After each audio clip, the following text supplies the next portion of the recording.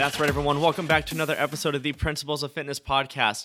My name is Cameron Harn, and on today's episode, we're going to take a dive into the field of cognitive performance and assessment. My next guest is a 20-year veteran to the industry. He is the founder and CEO of a company called Headstrong Performance.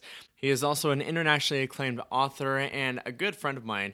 His name is Marcel Daane, and Marcel and I have known each other for a couple of years. I had the pleasure of going through his Headstrong Performance Assessment today, and he and I talk a little bit about the assessment, the method of it, and how his assessment shows where you could be lacking in certain areas of your cognitive performance and how to improve those things, which was a lot simpler than I thought it was going to be. Just some changes in diet, exercise, meditation, and mindfulness can significantly improve your cognitive function. It's some pretty interesting stuff.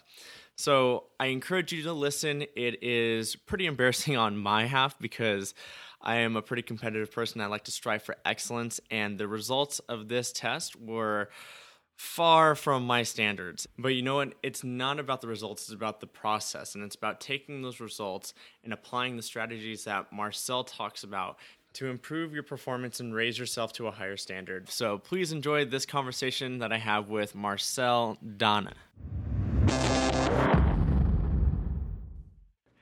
All right, Marcel, We're live right now, and that was brutal.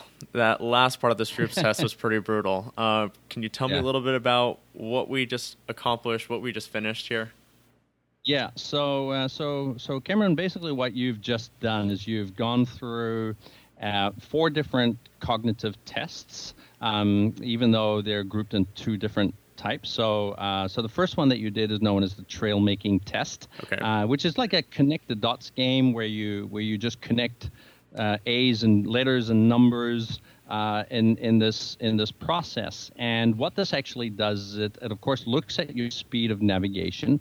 Navigation is part of your hippocampus, so your short-term memory processing. Okay. But what it also does is it also measures your hippocampal function in short-term memory, because you're going from numbers to letters. So as the numbers and letters get higher, you have to remember where you were. So like, hey, I just did, number 5. What's the letter? The following letter. Oh, that's an E. Where is that on the page? And so this test has been so heavily validated that we can measure that against people in your age group. Okay. And so we're just looking at the speed of processing, and we know that as people get older, that can become a little bit more difficult, as well as people who are under a lot of stress, for example. Okay. Stress actually kills the cells in your hippocampus. That part of it's a very very delicate part of your limbic brain. And so we can also kind of get a little bit of a feel of what the health is of your hippocampus, and kind of allows us to start kind of developing a little bit of a picture of, hey, how is that part of your brain actually really functioning? So that's the trail making test. And then the next test is known as the Stroop test. Mm-hmm. And the Stroop test, which was developed in 1937, and it's been validated thousands and thousands of times, and really what the test does is it looks at, of course, also speed of processing. You were asked to read a number of columns of first we started with color words, so the word red, brown, green, purple, orange, those kind of words, and just printed in black and white. And so you were asked to just read those as fast as possible. And that's just a speed of reading test. There's nothing really indicative of that other than, hey, you can read faster, or you can't. But it's important for us to know, right? Kind of the control test. That's right. That's kind of a control. Number 1, we know that you can read, which is great, and then on top of that, we also kind of know, just because it's so heavily validated, what somebody in your age group should, the speed at which they should be able to kind of read. Okay. Right? And then the next one is one where we did exactly the same, but then with just colors. So we looked at just colors of columns, the color brown, color red, and stuff.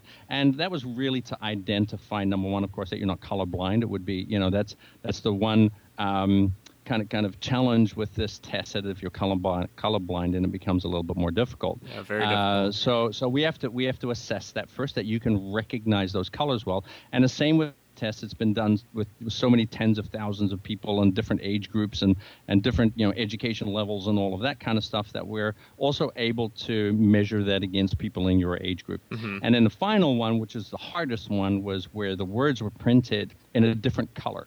So the word brown was printed in the color red, for example, or orange is printed in the color blue. And then what I asked you to do was to then say the color in which the word was printed, not necessarily the word itself. So what that actually does is, because your brain has been conditioned, it's developed a habit over the decades that you've been on this planet. It's developed a habit of reading words, not necessarily reading the colors in which the words were printed. And so when we ask you to do that, it creates conflict in your brain. The basal ganglia, for example, in your the inner part of your brain, in the limbic system, drives a lot of this habit, and it makes you want to do what you habitually do. And that prefrontal cortex, then has to override that habit, that behavioral habit, and make it do something else. And that can be a little bit uncomfortable for the brain. So I'm assuming it was it felt a little hard for you. You said, right, when you when you were doing it. I could feel the conflict occurring as I was going through this test. That's right. And a number of times you actually said the word in which it was printed and not necessarily the color. So I could sense that there was a lot of conflict going on in you. That's fantastic, because the truth is that's exactly the same neural pathway. It's exactly the same conflict that one of your clients might have standing in front of the fridge one night, having a serious case of the munchies and wanting to grab chocolate cake or cheesecake, because they have habitually done this for so many decades. That, oh man, I'm feeling stressed, I'm feeling exhausted, I just want to treat myself with a piece of chocolate cake. Mm-hmm. And of course, their prefrontal cortex needs to be able to override that desire or that urge or that impulse to grab for a piece of chocolate cake and instead go for something healthier, right? So that's a matter of we like to call it self-discipline and willpower and motivation, whatever name we give it. It really is the ability of the brain to override that impulse. And of course, if we want our clients to be successful, we need to be able to measure how capable are their brains at overriding these type of impulses. There's no amount of what we can say or trying to inspire our clients to try and be healthier if their brains don't have the capacity to override these impulses themselves. So so a very important part of this assessment is really to kind of assess where is your brain at, right? So how well can your brain override those impulses? And those impulses, come out in many other different behaviors as well. In terms of, for example, behaving emotionally, losing our temper, behaving frustrated, for example, when we get frustrated, or yelling at our kids, for example, when they're misbehaving, and all of those kind of things are impulses that are driven from habits, from our emotional centers in our brains and things like that. And it's really up to that prefrontal cortex to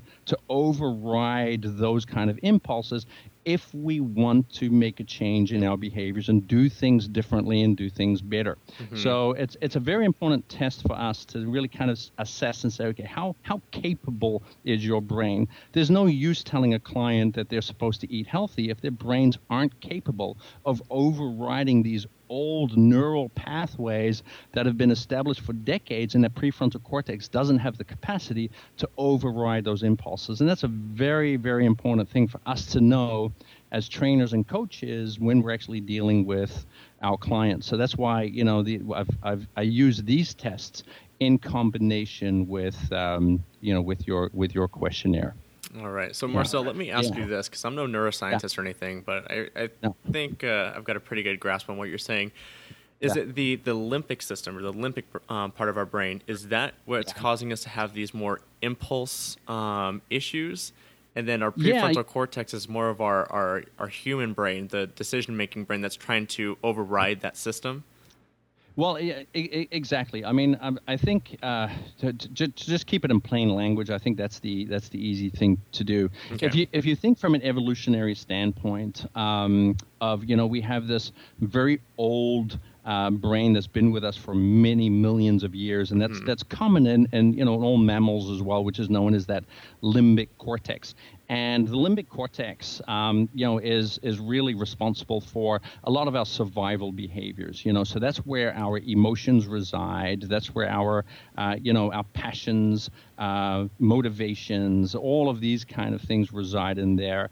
As well as, of course, just how simple tasks of being able to breathe and heart rates and so very basic functions. Our appetites are also controlled in that center. All of those things are really in that limbic cortex. So real basic survival behaviors. Fight and flight response, for example, also comes from that area. Okay. As where a much newer part of the brain is the neocortex, right, which is kind of wrapped around. So I always like to say, if you make a fist, right, if you make a fist, then that fist would be your limbic system, and if you wrap the other hand over that fist, kind of like how when you see in kung fu movies, and people are kind of greeting each other, and you wrap that over, then that neocortex would be that hand that's wrapped over that limbic system. Okay. And interestingly speaking, even though that they're connected, they are really and that they're supposed to work together. A lot of our brains are driven by that limbic cortex, by a lot of our emotions. That's why emotion drives behavior. Mm-hmm. If you look at the word emotion, for example, 85% of the word emotion is dedicated to movement. Emotion. Yeah. Right. So a lot of that's driven in there, and the prefrontal cortex is really where our consciousness resides. That's where we rationalize and we empathize and we strategize and we simulate things that could possibly happen in the future and consequences, and all of these kind of things happen in that prefrontal cortex.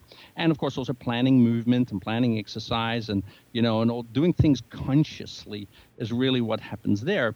And because this part of the brain is so much younger, it's only been with us for possibly like 100,000 years or so. Mm-hmm. So that limbic brain tends to be much stronger and a much stronger driver in many people rather than that prefrontal cortex. And some people have phenomenal prefrontal cortexes who are really able to regulate those limbic behaviors. I like to call them primal behaviors, right? The primal need to behave emotionally or behave impulsively or behaving angry, behaving frustrated, kind of all of those kind of behaviors. The prefrontal cortex is that part of the brain that kind of tries to regulate all of that and says, hey, you know what? At this moment in time, that's probably not an appropriate response. You might want to hold back a little bit on that outburst, mm-hmm. Because that would that could potentially have negative consequences for you. Now, and not everybody, that prefrontal cortex is equally effective. We know that the prefrontal cortex is affected, for example, by the amount of glucose that resides in the prefrontal cortex. It's it needs energy, okay. And its energy source is glucose. Majority of glucose that a person consumes in a day is actually consumed by the prefrontal cortex, much more so than the muscles and all of that kind of stuff. Yeah. So it's heavily reliant on energy. Oxygenation, same thing. Blood flow, of course, hydration, all of those kind of things. Make sure that prefrontal cortex can function in the best way possible. Also things like sleep, nutrition, stress, all of the happiness, all of these kind of things really affect the effectiveness of that prefrontal cortex. And so what we're really trying to do here is to kind of say, okay, how effective is that prefrontal cortex in you? How capable is it of helping you get to where you want to be in life, regardless of where that is. This is not just a fitness story. This is a life story. Yeah. And and the question that we want to ask is hey, where do you want to be in life? What are the things that you want to achieve? And in order for you to be successful at that, what is it that you're going to be requiring from your brain to be able to do that? And we need some form of measure. We need to be able to quantify where that capacity really is, because if we're going to coach a client towards any type of change in behavior, we need to understand how capable is that brain of really doing this? Just having the expectation that a person's going to be able to apply themselves, is unrealistic. And it's also not fair on the client, because if the client's, if the client's not wired for success because their brain just isn't wired the right way, it can be it can be very challenging for the client, and they can walk around feeling extremely guilty, about their so-called lack of self-discipline and all of that kind of stuff. And in reality, it's just a wiring issue, And what we want to do is we want to make sure that wiring is optimal for our clients, that that those brains are well taken care of, and that those brains are primed for success behaviors, right? So that's kind of why I developed the Headstrong Performance Coaching model, which is very, very different from any other model in the world. And really, what I do is I look at a 3-step process in terms of success behavior. And this is how I work with my clients. I've been doing this for years. I've just recently, though, just kind of come up with a way where I can actually help other coaches be successful with this as well. And the 3 steps process is very simple. If you look at the goal of a client, which at the end of the day is often to be successful at something, so they're looking for certain success behaviors, and those success behaviors are going to determine where they're going to end up in life. Whether it's losing weight, whether it's a career path, whether it's being a better parent, whatever it is, it doesn't matter. And but there are going to be a number of behaviors that they're going to have to apply in order for them to be successful at that. And so what I look at first in step 1 is to say, okay, how capable is your brain of actually learning and applying those behaviors? Those are, what we in the coaching world we call them soft skills, right? So those are kind of the soft skill behaviors that you're going to be expecting to learn. But if your brain doesn't have the right wiring and it isn't primed to learn, and it isn't primed to adapt in the way that we would want it to, then when we try and keep demanding of it to do that, all we're going to do is create frustration, and we're going to actually create a lot of anguish, in our clients, and sometimes in ourselves too, because we as trainers and coaches, we really want to help people, and so we need a certain tool to be able to say, hey, listen, I get it. You want to be there. You want to be able to lose weight. You want to be able to go on a diet, and you want to do all of these kind of things. But if I look at your brain capacity, you're not there. That would be unfair of yourself to actually expect that of yourself. Yeah. What if we start in a more basic level? Let's start with wiring your brain and preparing your brain. Right, so building the capacity in your brain so that we can use that capacity as you build it to then be able to start applying these kind of behaviors on yourself. So, right? Marcel, how does a client react to that when you show them, like, your brain is not there currently, but we can get you there? How have your clients reacted to something like that? Well, generally speaking, they're very relieved. Really? And Okay. The reason is because they often blame themselves for their failures, right? Yeah. And there's no there's no marker, there's nothing out there that kind of says, hey, listen, it's not you, it's basically just the way your brain is primed right now.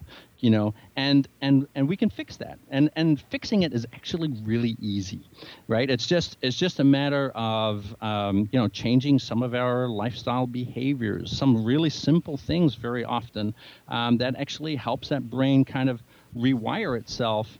And then all of a sudden, as they start kind of applying these simple lifestyle behaviors, they start gaining capacity. And when they have that capacity, they start seeing things differently because they have the capacity to do so. And as coaches, we use that gain in capacity to help them learn to regulate themselves and manage themselves. And that's an emotional awareness piece. So that's step 2, is really shifting mindsets, and it's all built around emotional awareness, about understanding how your brain is feeling, understanding what's actually going on in your brain at that moment in time when you're looking at that chocolate cake and you have this urge.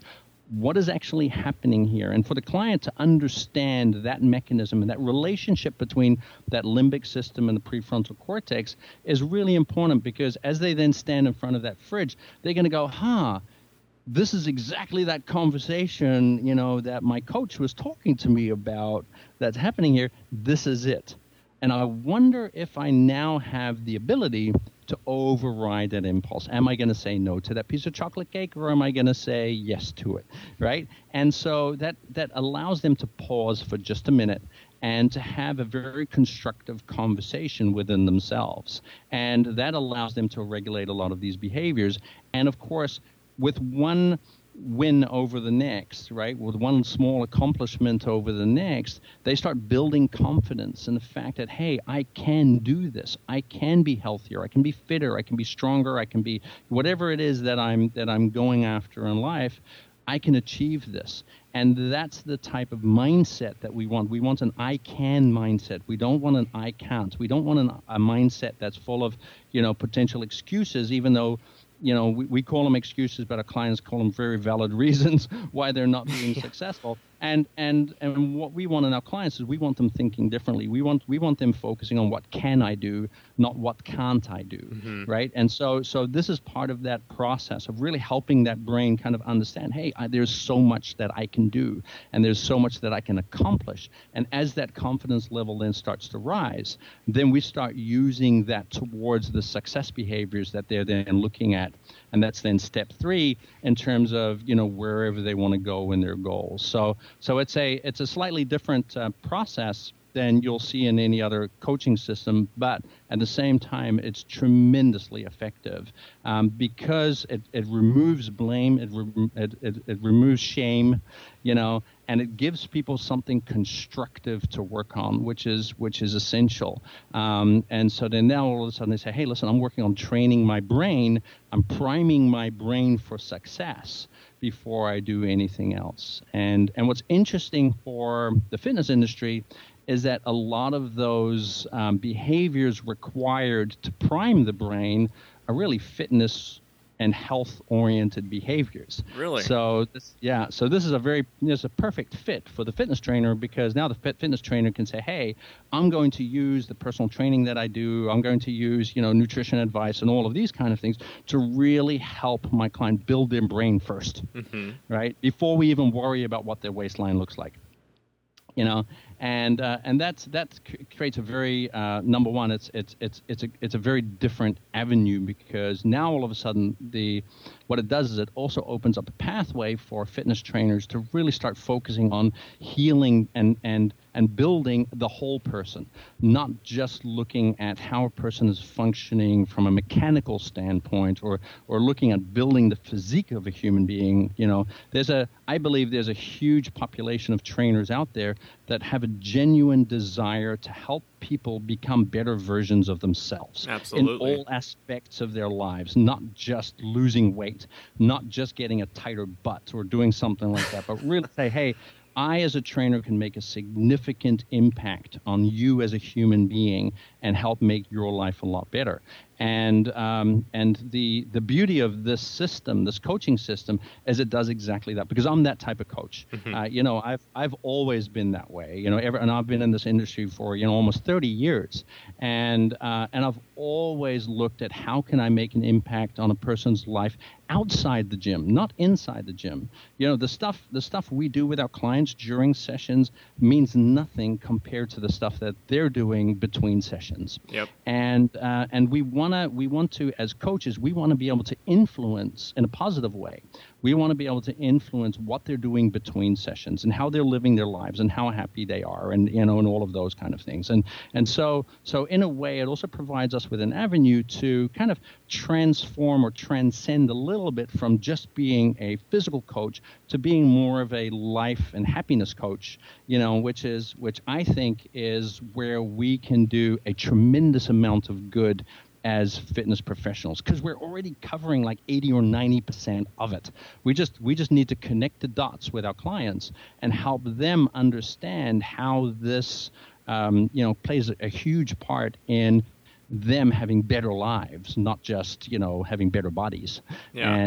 And so that's the reason why I developed the coaching system many years ago. I've been doing I've been coaching this way probably since 2009, so it's a good 7 years. Oh yeah. And the assessment that we just ran through together, and I'll run you through it as we go. But the assessment that we did has been 5 years in the making, and it's to create a. When I first started with kind of measuring capacity and kind of putting all of these factors together, it was a tremendously intensive task of running a person through. It was like rocket science, taking a client through this process. I actually feel sorry for a lot of my clients that I took them through those assessments. But we've been able to quantify a lot of the behaviors and a lot of the kind of symptoms that that they might be experiencing, but we've also been able to, I think, accurately, kind of combine all of these factors together in one simple assessment that gives a one-page overview of kind of number one, of course, how well is their brain primed for success, but also and we do that in terms of brain age. So we take a person through their brain testing, and then we say, okay, your brain is now functioning at that age rather than at your own age, and then we link that with their health behaviors, and that's based on a questionnaire that you filled out today, right? Which is an online questionnaire. It's very, very simple. And how long did it take you, by the way, to fill out the questionnaire? Probably less than 20 minutes. Yeah, perfect. So it's a good 20-minute assessment. It takes a little longer if you're a deep thinker and you really want to think actively about every question that's asked you. I know myself pretty well, so I flew through it. Yeah, perfect. And so you went through that in about 20 minutes. What was some of your impressions that you went through it? Was there anything that came to mind? There was a couple things about do you remember where your keys are, like on memory, short-term memory primarily, and then I think some things, there were a couple things like impulse control that kind of made me think. And you can see how like I'm probably not getting enough sleep right now because I can't remember. We've got a newborn baby girl here, so my brain capacity is not to its optimal potential right now, but mostly that and. Just taking better care of my my health. So focusing on the nutrition, or looking at my nutrition and how well I'm taking care of that, hydration, and I think I've been trying to, I want to get to myself to a certain level of success, like you said, and to do that, I think I've been cutting back on sleep. But in some areas, I'm noticing, wait, I'm not as focused. I'm not as I don't remember as well, and I think my cognitive function has kind of declined a little bit because I'm trying to, sacrifice one thing for the benefit of another. Exactly. How does it find? I know because I've known you for many years. Yeah. I know you're a pretty kind of relaxed guy, but kind of talk about how, for example, that lack of sleep, which I totally understand. My even though my daughter's 17 going on to 18, I still have sleepless nights. So I totally I don't think that ever changes. But how has that, for example, affected your for example, patience levels, or do you sometimes feel the urges of frustration coming up where you normally wouldn't, because that's those kind of things? Have you noticed that in yourself just because of that lack of sleep? Frustration levels, I would say, haven't changed too much. My patience, I've got a pretty long fuse, so I'd say my patience hasn't changed too much. I mean, maybe from the norm, it's slightly affected. But I think just my ability to remember and my decision-making ability is greatly compromised from my lack of sleep. And in the last week too, there was a section in there about have you been moving in the last few days? How much exercise have you gotten? Cardio, and then resistance training, and something as yoga and stuff. And the last 7 days, I'm gonna get a little personal here. I had a vasectomy about a week ago, and I haven't been moving at all. Like nothing. And you know what? Actually, that is the biggest thing for me, because when I stop exercising, I'm just all over the place. I can't focus. I'm emotional. It's a hot mess for me. Yeah, and it's quite interesting how that happens, right? Because it's unfortunately for us, it's also really immediate, especially for a guy like you who is actually the opposite, right? Because you're a fitness guy, your habit is to exercise and take care of yourself and to do all of those kind of things. So when you actually break your habit in the opposite way, which is, of course we want people exercising, but in your case you have to then stop exercising. How that and that effect is within just a few days, you're already going to start feeling these effects, in your own brain, right? Just simply because you're not moving the same amount as you were before, right? It's quite dramatic, isn't it? Yeah. Actually, I think anxiety is another one that I feel more anxious. Like even just sitting here right now, I feel like my body's just like it's churning right now. Like I need to do something. And my nutrition decisions were declined completely. I mean, it was like I was eating way different from what I'm used to eating. I mean, good amounts of vegetables, lean proteins, healthy fats, and I went to like the complete opposite: high carb, greasy. It was bad. Yeah. It's interesting how that works, isn't it? Is when you remove one habit, right, which is in this case a constructive habit, right? Exercising, taking care of yourself, how that actually disrupts that wiring in your brain and then actually drives you to do other things that you otherwise would never do, right? So and that's a disruption in your own brain, right? So and if that lasts long enough, unfortunately, that's going to become a new habit, and so you would end up then struggling going the other way around because your brain is always adapting, and that's basically just what it's doing. It's just adapting to your lifestyle choices, and so right now, of course, what you'd want to try and do is to try and say, okay, how can we turn that disruption around, right? How can we turn that disruption into something constructive, right? So if you're thinking about, for example, you took the option of not exercising at all, right? Which is say, hey, listen, I can't do my regular workouts, right? So therefore I'm not going to exercise, and then that creates that disruption and everything else in your brain. So something to think about, for example, is what would be an option where you could,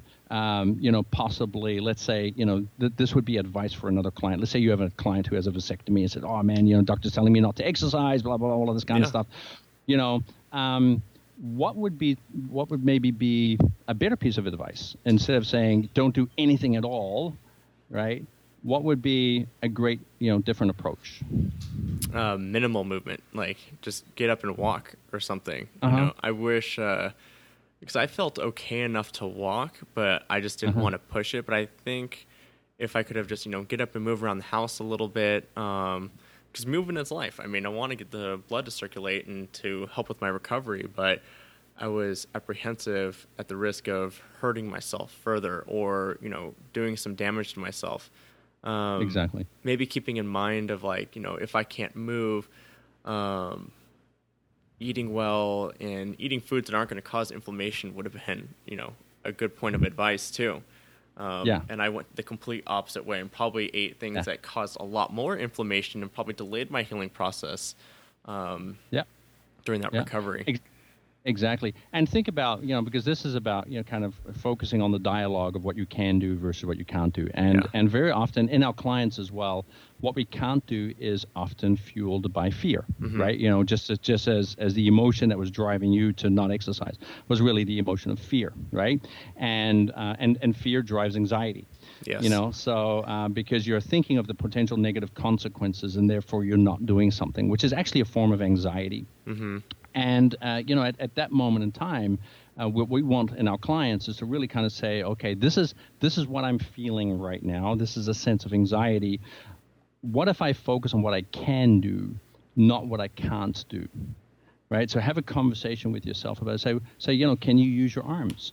Can you do things with your arms? Can you stretch with your upper body? Can you do, is that right? Are there certain things that I can do rather than what I can't do? And then, kind of change that dialogue around from there. And those are what we call success behaviors. Okay. And so it's that would be a great dialogue out of this, kind of out of this assessment. This would be a fantastic dialogue to actually start that coaching journey with a client to really kind of help them on that right path forward as they start identifying that their cognitive capacity is declining. Okay. Right. So yeah. If I may, because you bring up a good point that I could have done anything, right? I could have done some light stretching, done some little upper body movements and stuff.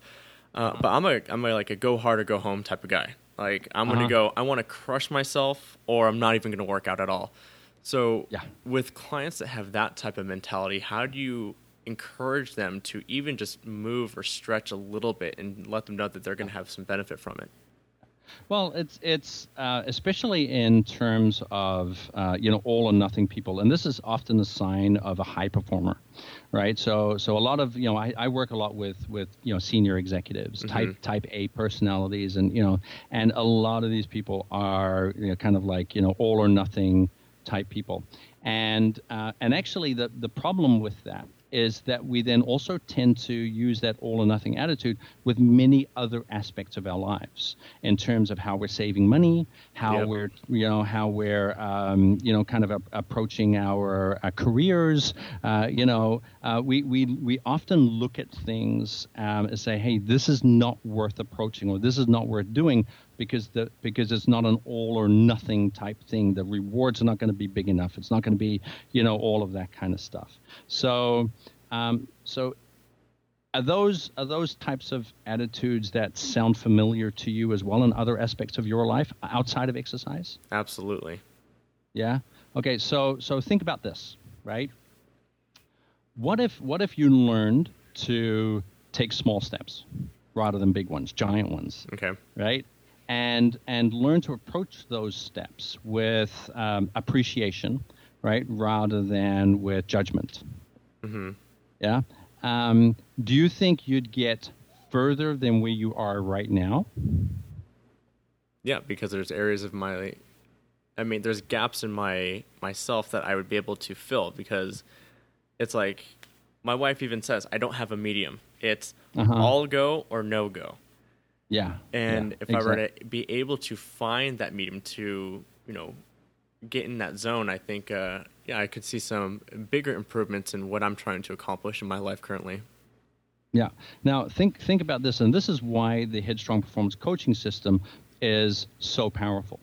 Because now what we're going to do is we can take that attitude towards exercise, the all or nothing attitude in this case, and we can use that as a simulator to learn the habits, to learn the behaviors that you're also going to start learning to apply in other aspects of your life, right? So what if you actually learned how to appreciate having smaller workouts and shorter workouts, and sometimes doing the it's rather something than nothing type kind of approach, and approaching each step forward with celebration rather than with judgment, right? And no matter how small that step is, it's still a step forward. Yeah. And rather than just saying, hey, but listen, the world champion, the world record, far jump is 8 point something meters. If I take a 1 meter step, it's not good enough. Then really what you're doing is you're coming from a place of self-judgment. Yeah. Okay. And so what we want to do is we want to remove that form of self-judgment, and that's really that second step in that Headstrong Performance Coaching model about emotional awareness, about understanding what those thought patterns are. And the way that your brain is wired, your brain is not only wired to do that while you exercise, it is wired to do that in all aspects of your life. So you can use exercise as a coach. You could use exercise with your client to learn this habit, to learn this new behavior of actually appreciating doing easier workouts, shorter workouts, focus on what you can do workouts rather than kind of saying, well, if I can't do it, I'm not doing it. Yeah. Right? And then using that as a simulator, just like pilots have to go into a flight simulator and practice, kind of maneuvers and behaviors every day, that they might be, kind of approaching in the air. we have to have a simulator to help our clients practice their behaviors as well. And what better place to do that? What better place to simulate behavior than in the gym? Absolutely. Right? Yeah. So all of a sudden what you're doing as a coach, you're creating a simulator to actually help your client learn other behaviors, which I think is one of the most powerful things that we can do. But not a lot of people are actually kind of connecting the dots when it comes down to using our gym behavior as a simulator for life behavior, and success behavior, and the Headstrong Performance coaching system does that. It actually, takes the health behaviors, the things that we as coaches have mastered many years ago, and we're actually then utilizing that not just on changing the physiques of our clients, but really changing their lives. And that I think is really cool. Yeah, it's very cool. So you'd be able to empower a trainer essentially with the ability to guide a client to that next step, to that that area where they're going to be able to achieve their top performance. Or what tools I think what I'm trying to say is, what tools does the trainer have to show them, or how do they show them, this is what we need to do in order to provoke that behavior change? Well, it's so number one, of course, is the assessment. Yeah. Right. So the assessment does a lot of that kind of stuff. So it shows your capacity, right, of the brain. Is it ready? Right, to move in that right direction. Then, of course, your next step is to build capacity. Okay. The tools for that are very simple. It's the Headstrong Performance book, right? Which is on available on Amazon and all of that kind of stuff. It's a published book. Okay. Then and of course the Headstrong Performance app, which clients can use. They download. It's free. So you can go to the App Store and just download the Headstrong Performance app. In the app, it's basically an 8-minute brain capacity exercise. You're priming your brain for success in 8 minutes. It's 6 minutes of physical exercise, training 3 different mental states, which is willpower, focus, and memory. Mm-hmm. And there's brain training in there. So actually, one of the tests that you actually just did with me, there's a non-validated one in there, the Stroop test. So you can practice that. So what you do is you do 6 minutes of exercise, followed immediately by 1 minute of brain training, followed immediately after that with 1 minute of mindfulness meditation. And okay. And so research 1 minute of meditation, that was it? 1 minute of meditation, that's all you need. No way. Yeah. So what I've actually done is I've taken the minimal amounts of each kind of component. We all know that there are brain training games and all of that kind of stuff out there. There are also great exercise videos, 7-minute workouts, and all of these kind of things is all it's all out there. Of course, there are great yoga apps and videos and and meditation apps and stuff like that. There are tons of them out there. And basically, what I've done is I've looked at the research and kind of said, hey, listen, what's the minimal amount you need to do to create a difference in your brain? And the interesting thing, for exercise, it's 6 minutes. Wow. For 6 minutes already starts rewiring your brain. You do not need to work out for an hour to change your brain. No Just way. 6 minutes of exercise. Yeah. 1 minute of brain training and then 1 minute of mindfulness meditation. Do those 3 in a row. It creates a phenomenal experience. So that's what the Headstrong Performance app does. So our clients, for example, would use that between our sessions. Okay. So like I said before, the stuff we do during the sessions is not as important as the stuff they're doing on their own between sessions. So we want to make sure that they're applying themselves in the best way possible between sessions. The same thing counts with the book. The book is a roadmap to positive behavior change in terms of learning the right type of behaviors for the right reasons. So it focuses on 4 key areas of performance success, which is number 1, of course, stress management. Mm-hmm. The second one is attention. Like what do you pay attention to and why? And the third is creativity in terms of being resourceful. And then the fourth, of course, is managing change, like change in terms of your own brain. There's a complete roadmap in there using the primal model of success, which is a model that I developed many years ago. And primal is basically the 6 characteristics or the 6 behaviors that we need to exhibit every single day if we want to be successful. And those 6 are, is an acronym, PRIMAL, and it stands for being purposeful, resourceful, industrious, being masterful, being accepting, and being liberated. And it's those 6 characteristics combined that when we utilize them properly in terms of what we want to achieve in life, it's a roadmap that will help us get there. So all of that's in the book. And so as a coach, when you've gone through that certification, the licensing program, you learn to coach your clients towards kind of what's in the book. So they read the book, they apply it, they try it, and they figure these things out. So that in combination with the app is really kind of there to help the client kind of build their brain capacity, right? So as then they're building that brain capacity, what we really focus on is emotional awareness, which is that second step, is really changing that mindset, and through emotional awareness. And in that course, it's a 3-day training, and of course we do a lot on emotional intelligence in terms of understanding the emotions, how they drive our behaviors and all of that kind of stuff, and how to have the right type of conversations with our clients in terms of linking that to the behaviors that they exhibit on a daily basis. And of course in that third step then is helping them applying that on a daily basis. And that's all conversational, and that's a coaching methodology. And I use a lot of it is really based on autonomy. So in terms of getting the client to tell us what they want to do and how they want to do it. And we become more of a project manager of what they want to do and how they want to do it. Because the truth is, to us, it really doesn't matter what they want to improve on. If they pick one thing they want to improve on. So, for example, in your case, where we can look at your report, right, that's come out of your assessment. Well, I'm not too happy about this report right now. I'm like, I'm looking at the screen going, oh man, this is bad news.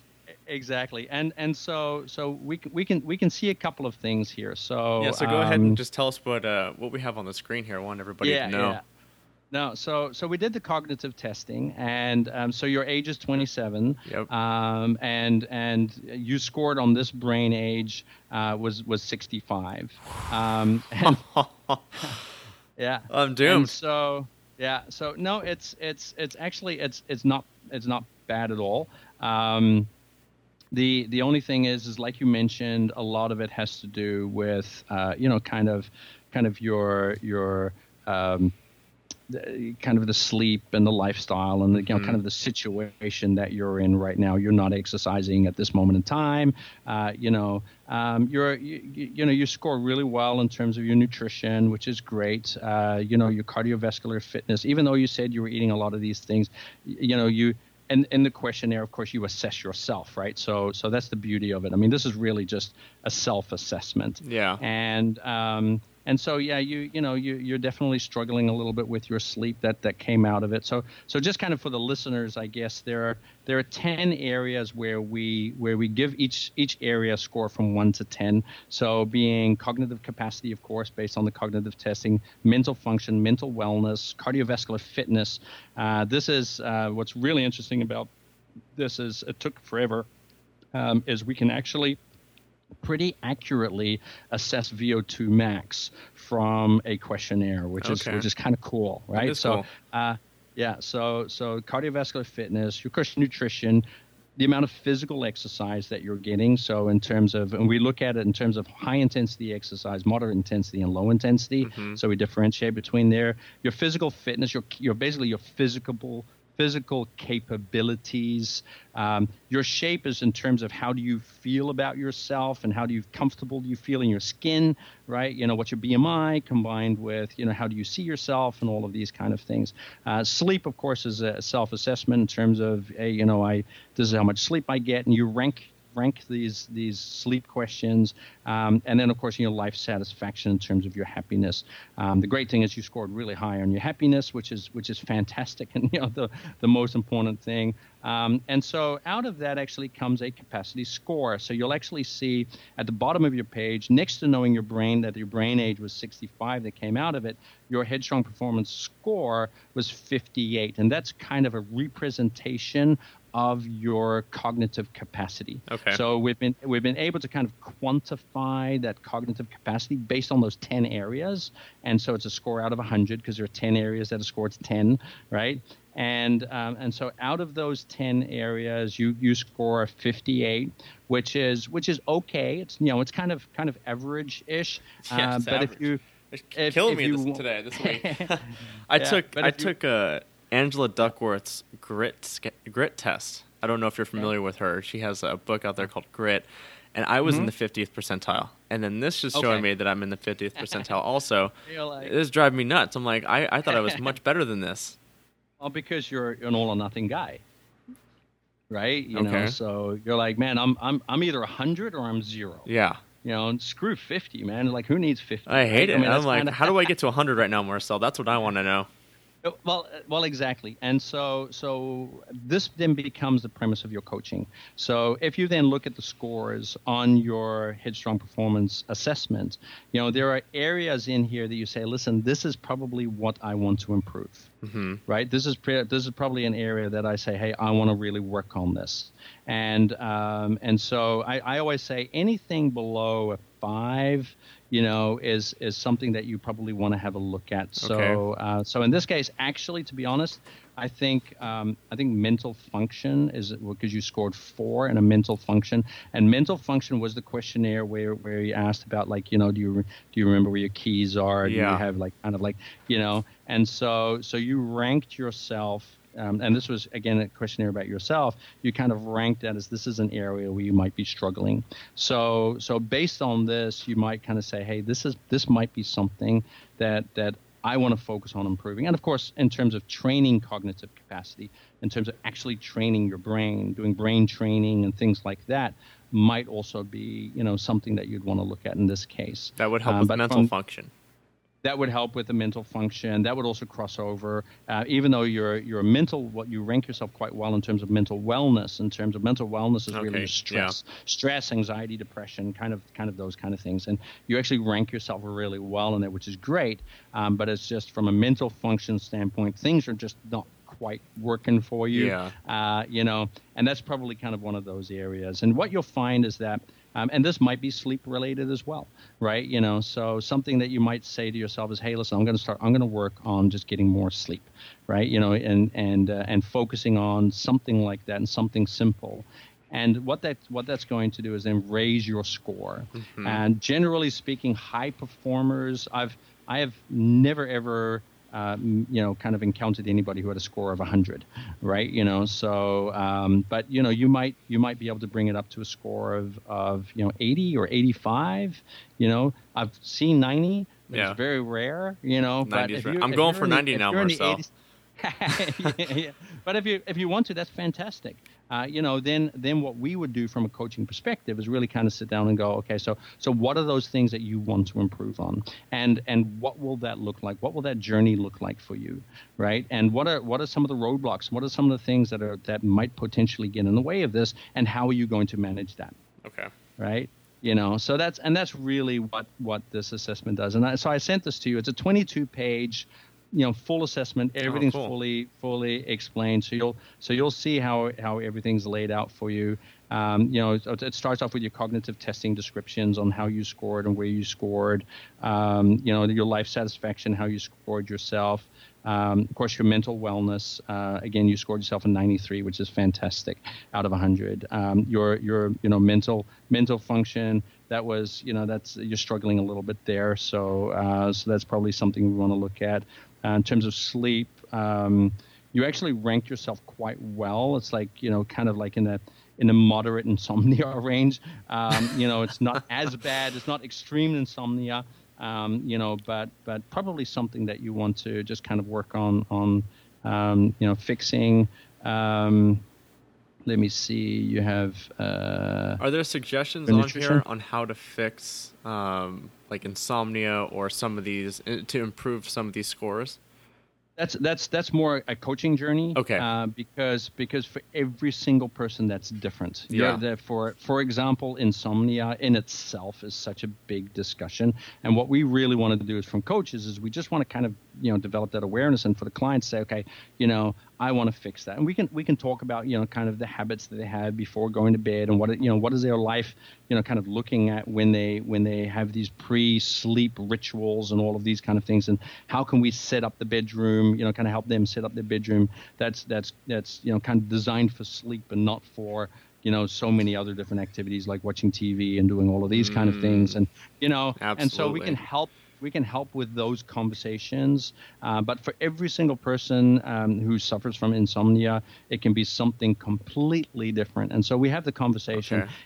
If we, of course, feel like, hey, this might be clinical, it might be psychiatric, it might be, something that is, if the person's doing everything right, and they're like, and I'm still not sleeping, then it's probably time to refer them to a specialist. Okay. Right. And so that's kind of really what this is about, is to say, what, this is probably beyond my scope of specialty. Yeah. Why don't you go to a sleep specialist or talk to somebody who is a professional?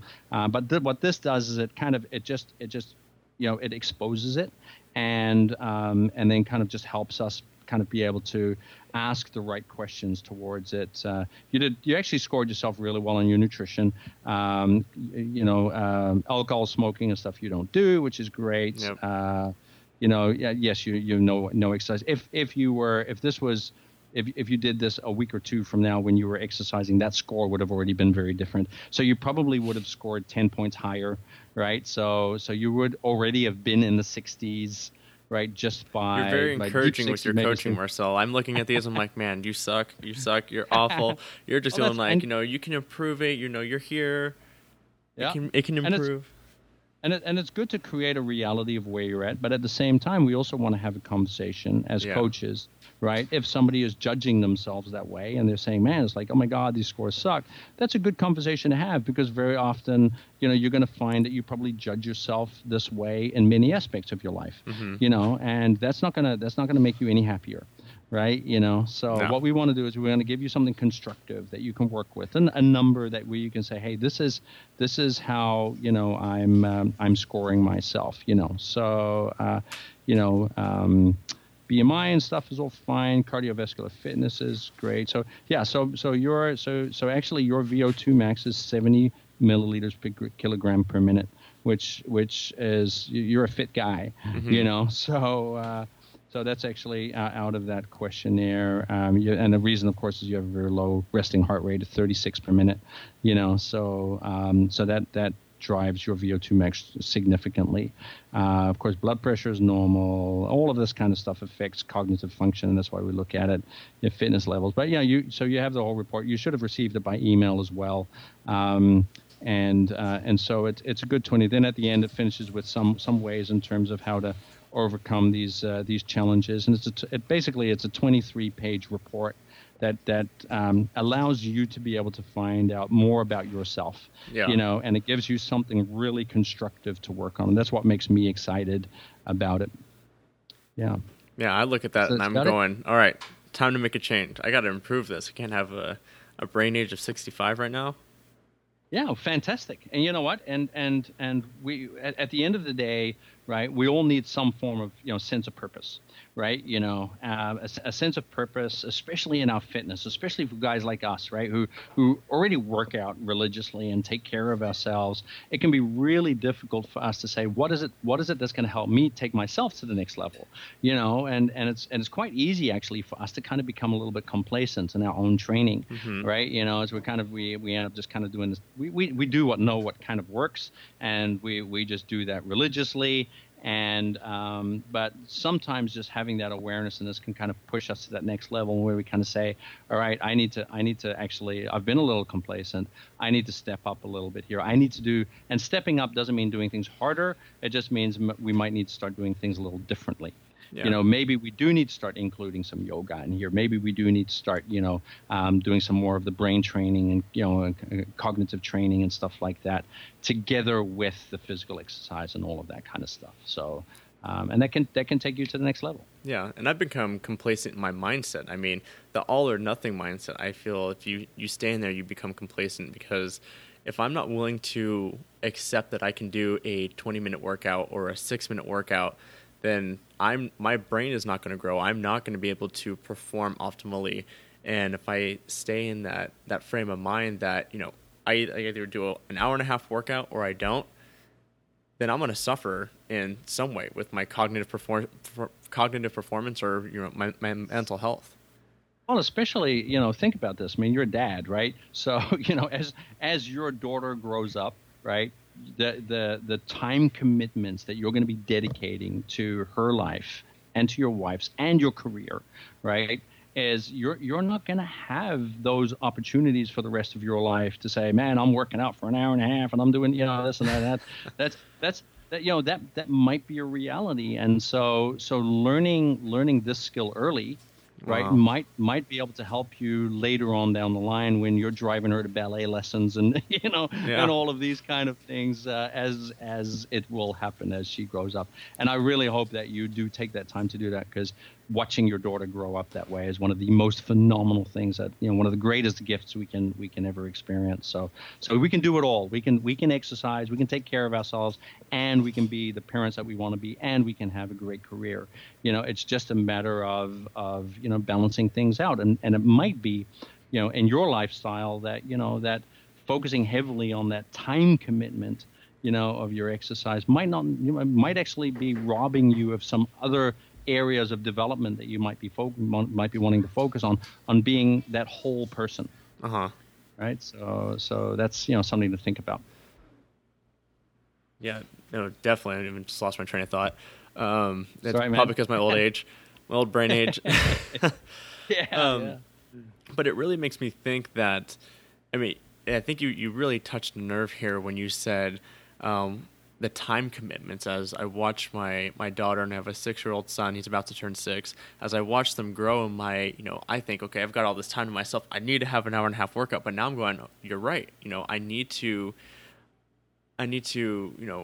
be mindful of how my time is going to be spread amongst, my kids, and, I won't have time for those hour and a half workouts. I need to understand that it's okay to work out for 20 minutes, get a good high intensity workout, or to just try to fit what I can in and be okay with that. Because for me, that was the problem, is I go like, no, I'm not okay with it. I need to be,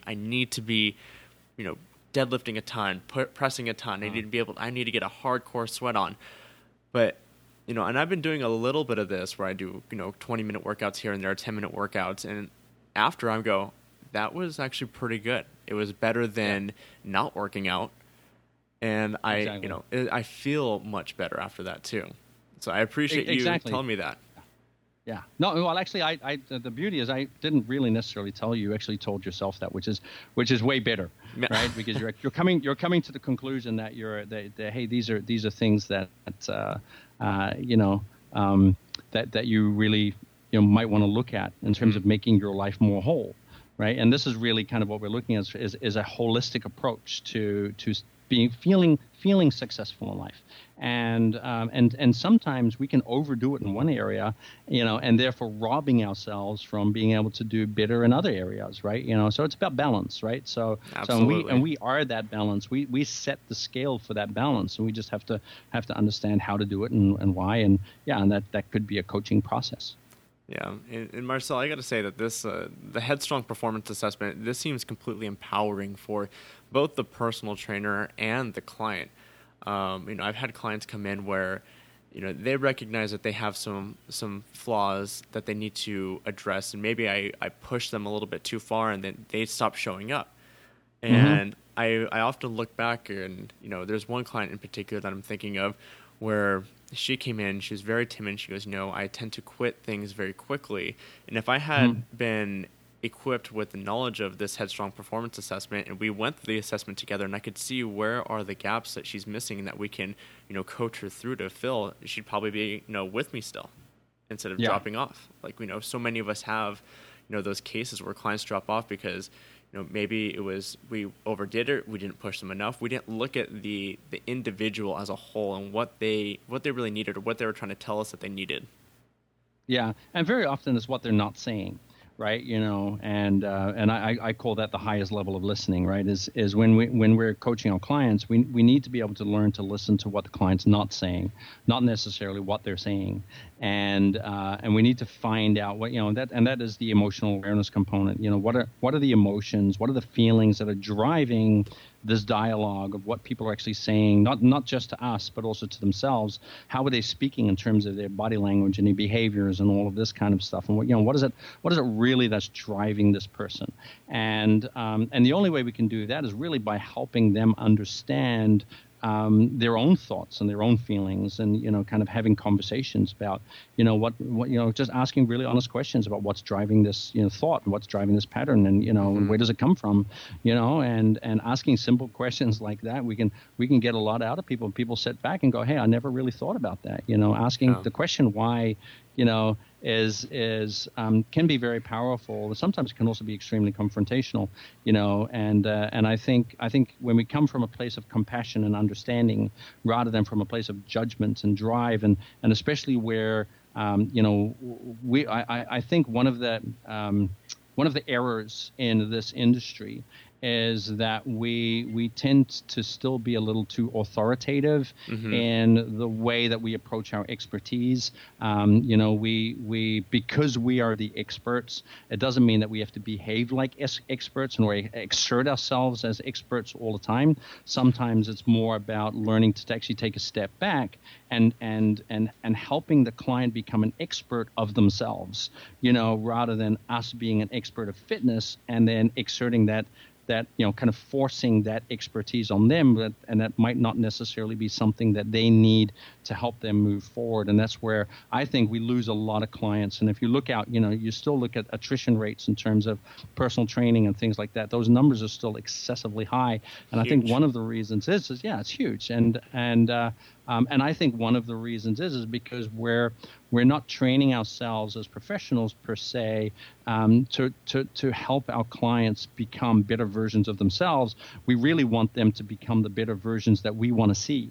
Yeah. And so they often end up more on our agenda, rather than us on theirs. And and we should be facilitators more so than kind of authoritative drivers, saying this is what you need, this is how you have to do, this is, all of this kind of stuff. Because we think so, it doesn't necessarily mean that they think so. And at the end of the day, they are the ones who are paying the bills and are deciding to come, right? So I think there needs to be a room for a better dialogue there. And that's really what this does. It opens up the dialogue for us, because it helps us really talk to the client about the client and about what the client wants, where do they want to go, and how can we assist them, how can we help them become better versions of themselves, rather than them being on our terms and kind of saying, hey, listen, you're in my domain now, this is how you're going to do things, this is what it's going to look like, and it's my way or the highway type approach. Success rates tend to be extremely low when we look at that approach. It only works with highly purposeful people, or with athletes or people like that, but it really doesn't work with the average person who, unfortunately for us, doesn't think that fitness is that important. They have much more important things in life to worry about, like their kids and their families and their jobs and their, those things are way more important than and we, of course, think fitness is the most important thing in the world, and they just disagree with us for many reasons. And what we need to do is we need to tap in what they find important, and we need to help them understand how they can use fitness to raise that importance level and be more effective in those parts of their lives that they find important for themselves. Whatever those areas are, it doesn't matter. But we can use fitness to help them do that. And that's the beauty of this system. It becomes a more facilitative process, and it becomes, kind of more self-directed from the client. The client owns a lot of this themselves. It's where they want to go. We're on their schedule and not the other way around. And I think that's what really drives the success rate of this. Yeah, absolutely. It's to, it's to positively or proactively, I should say, influence their lives and not to impose our expectations onto them. Exactly. Yeah, Marcel, really quickly, just a couple things to wrap up. When will the Headstrong Performance Assessment be available to others? You said there's a certification coming out. When is that available? When can we expect to change the world? Great questions. So here's the thing. You were actually the absolute first person that did this online assessment. Wow, I'm honored. So congratulations for that. Yeah, I mean, we are literally at the final stages of actually building this. There's still a couple of minor things, but I'm expecting it to go live by the end of this week. Okay. Latest by Monday. So it is there. It's going to be up and running in the next couple of days, which is brilliant.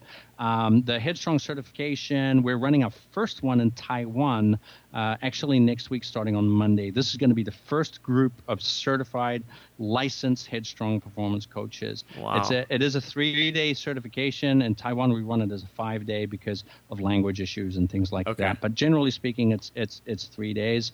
And the way to be able to sign up for it is if we're going to run this in the U.S., we're going to need an audience that wants to take the course. That's going to be the most important thing. So if you're listening out there and you're interested in taking the course, we need some people that want to take it in order for me to be able to fly over and actually run it, which I'd be more than happy doing. I'll actually be in the U.S. end of October, so we could actually organize one pretty quickly, and then after that, you're after those 3 days, you go through a certification process where you get a number of you have to actually test yourself on a number of clients. And test out the system, test out the coaching, and you actually get assessed based on application, not necessarily just on knowledge. So it's a great certification. It's very practical. You don't have to be a neuroscientist to be able to apply this. You just have to be caring. When you care about your clients and you want to make an impact on their lives positively, you're going to have a great time with this assessment. So yeah, it'll be coming up pretty shortly. So I'm stoked. I'm excited because this is going to be a game changer. Yeah, I'm excited too, Marcel. And if you were to bring it out to the States, how long would the certification take? Well, it's basically 3 days, and after that you have to run it with 2 clients, and so you have to take clients through the assessment. You have to coach them through it, and you have to give us a report on how you're actually applying that and what you're doing, what you're learning, right, and all of that kind of stuff. And so that becomes in your. So how long it takes you to actually do those 2?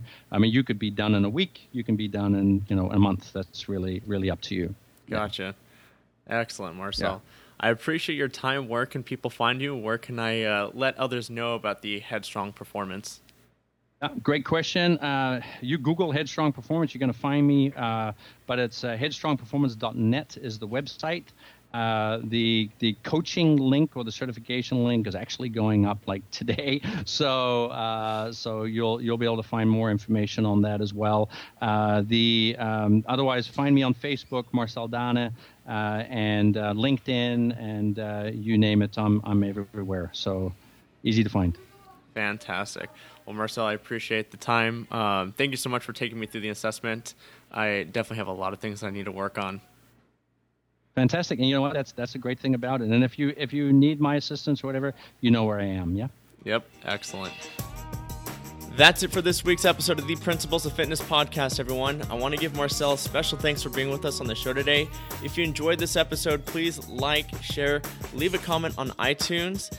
And here's a sneak peek of next week's episode with one of the pioneers of the fitness industry, Neil Spruce. If I'm telling you the same things today that I told you 5 years ago, never listen to me again, because that's how fast science is evolving, especially on the nutrition side. Correct. It's changing, and if you don't keep up, if you don't evolve, you become insignificant. To hear more from some of the best that the industry has to offer, please hit the subscribe button and stay tuned for the next episode of The Principles of Fitness.